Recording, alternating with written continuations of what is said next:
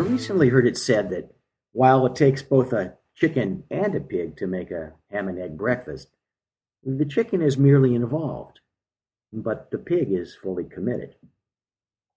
How different is this from the relationship between hospital administrators on the one hand and physicians on the other in connection with the development of an ACO or another vehicle to bind physicians to the hospital? Hospital administrators are merely involved in the process. They're in the chicken position. CEO tenure tends to be short, and CEOs don't have owner or entrepreneur mentalities.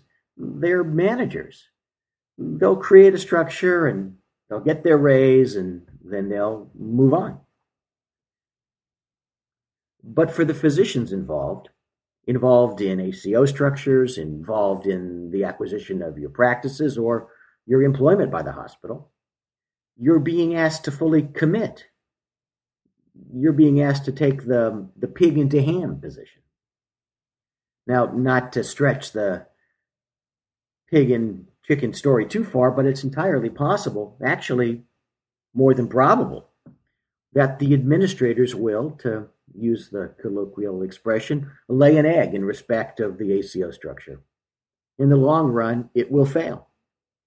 But those administrators will be long gone, moving on to other success, but you'll be there cooked.